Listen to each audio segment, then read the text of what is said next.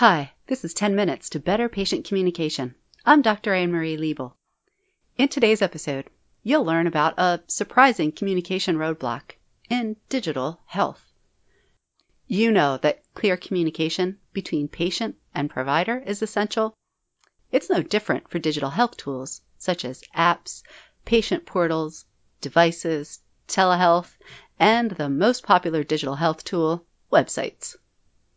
Clear communication in and through digital health tools is complex in its own right. We're going to take a look at a communication roadblock that you don't want to derail the digital health tools you and your patients use. And for this episode, I have a co-host. Welcome to 10 Minutes to Better Patient Communication with Dr. Anne-Marie Liebel. Providing you with tips and strategies you can use to improve your patient engagement.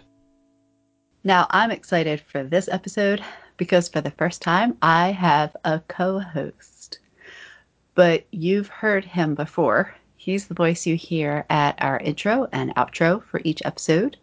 He's also the composer, musician, audio production, and post-production for each episode. So I'm really glad to introduce my ridiculously talented brother, Joe. Hey, Anne-Marie. Glad I could be here with you.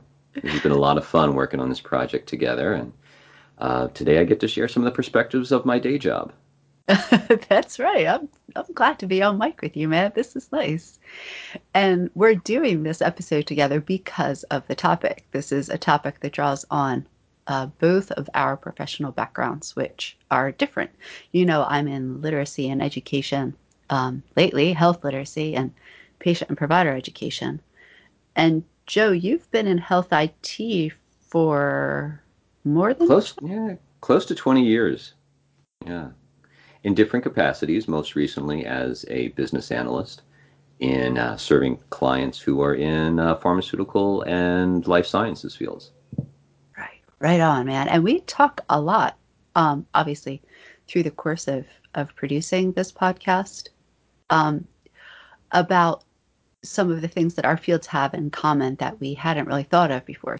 Today, we're talking about an issue that, Joe, you got to thinking about from a health IT perspective after the episode when reducing medical jargon focus on shared meaning. You brought up some concerns that I hadn't heard before. That's right. And it was that episode that reminded me how relevant terminology and jargon is in the systems world.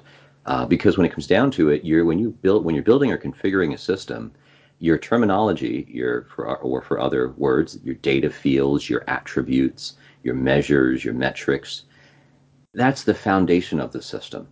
And if there's not a common understanding of that terminology, if it's not well defined, then you're getting off on the wrong foot. And if that problem persists, then you will certainly have problems later on in the system as well.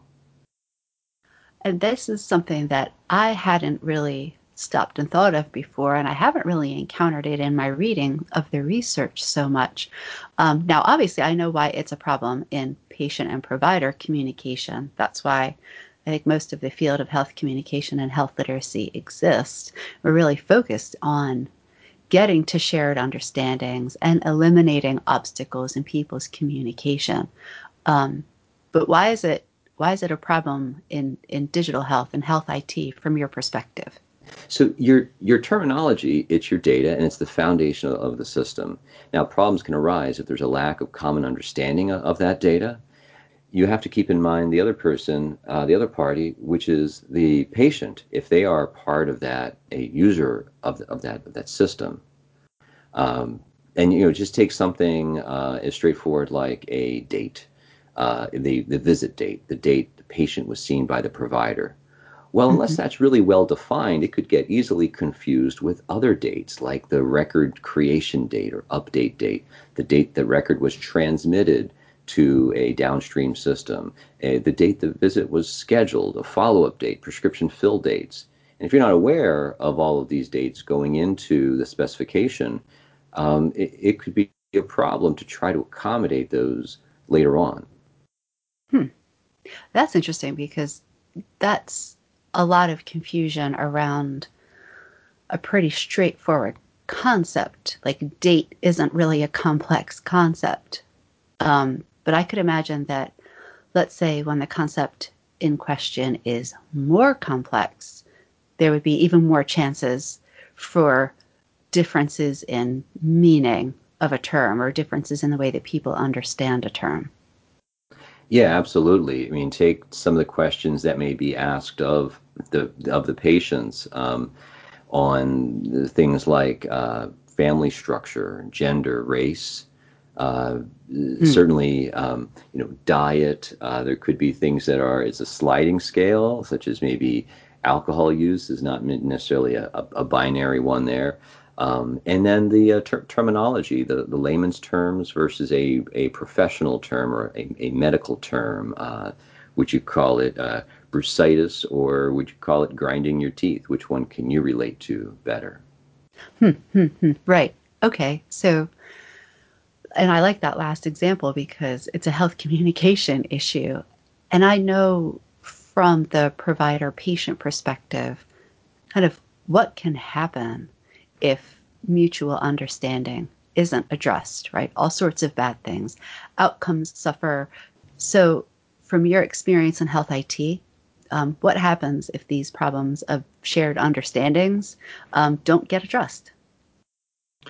Yeah, so if you don't have a shared understanding or common understanding, the data that you're defining, or not maybe defining fully enough, it could be used in the wrong way when it comes to soliciting that information, let's say from the patient, or certainly when it's used downstream. You're going to have built a data model and a system that embodies those misunderstandings.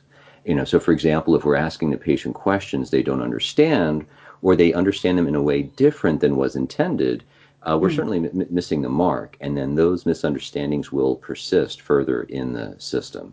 If we're not cognizant of the patient's perspective, this could make the patients feel backed into the corner when they're trying to answer questions that maybe we've not been able to accommodate well within the system. Sure, and that's kind of bringing me back to your original point about how some of this confusion can happen unintentionally in communication between the health pros and the IT pros. Because, again, this is part of why these kinds of miscommunications or misunderstandings is part of why the field of health communication exists, right? To address issues like this in the patient encounter. All the face-to-face communication and patient education materials and public health campaigns. But what can people do to keep this from happening in a digital context? Yeah, well, certainly as part of my role as a business analyst, it's part of my job to make sure that requirements are clearly defined, understood, and properly implemented. We don't want to lose perspective of the patient along that journey. Stakeholder involvement throughout the process is also key. And for me, being involved in this podcast series, it's made me more aware of health communication and the patient perspective. It's funny. In the National Academy of Medicine had a roundtable discussion about health literacy and consumer-facing tools, and I'll put the link to that in the notes. And it was mentioned, developers don't necessarily know about health literacy. It's not their fault, but I can see how that would kind of be an issue because this is kind of where you and I started months ago, realizing that there was some overlap in our fields that we hadn't thought about before. And I'm increasingly doing health literacy work for apps and health literacy work for websites for my clients. And it's from talking with you that I know that this involves not just plain language, right, but these kinds of health communication issues as well between health pros and IT pros. So, Yeah, you're absolutely right, and I don't think there is a deep or keen awareness of this in the IT provider space, at least not yet. But we would certainly benefit from that because obviously it directly impacts the effectiveness and the usability of a system. Yeah, so let's get on that, man. Let's let's make a podcast about it, right? That's what we're doing here. Indeed. If your organization needs someone who can be an advocate for the patient from the inception of the project through the implementation, user testing, contact me, healthcommunicationpartners.com. I'll help you bridge that language gap between health experts and IT experts and patients, because this is about being very clear and ensuring that there are shared meanings. Now, many of our listeners are not folks who are going to be making or designing these tools. And I always like to end with something that folks can do today. So, Joe, do you have any suggestions for our audience? Something to do or to keep in mind when it comes to digital health tools that they might be using?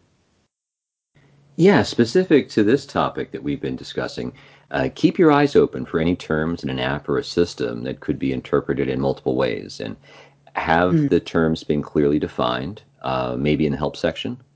And are there resources like a help request or a ticket that you could raise that could help to clarify the terms so that the data can be collected and or used with more confidence and clarity? Oh, that's cool. Again, getting back to these shared meanings and shared understandings so that things work the way they're supposed to work. Right, exactly. Cool. I'll go ahead and put in, from my perspective, about being critical consumers of the data that are going to result from these tools. Keep in mind that everything else you know about an individual or a group, keep those things in mind and read the data that you're getting in relation to all of this that you know. Remember that because something is quantified, it doesn't mean it's objective. This has been 10 Minutes to Better Patient Communication. I'm Dr. Anne-Marie Liebel. And I'm Joe Liebel. Thanks for listening to 10 Minutes to Better Patient Communication from Health Communication Partners, LLC. Find us at healthcommunicationpartners.com.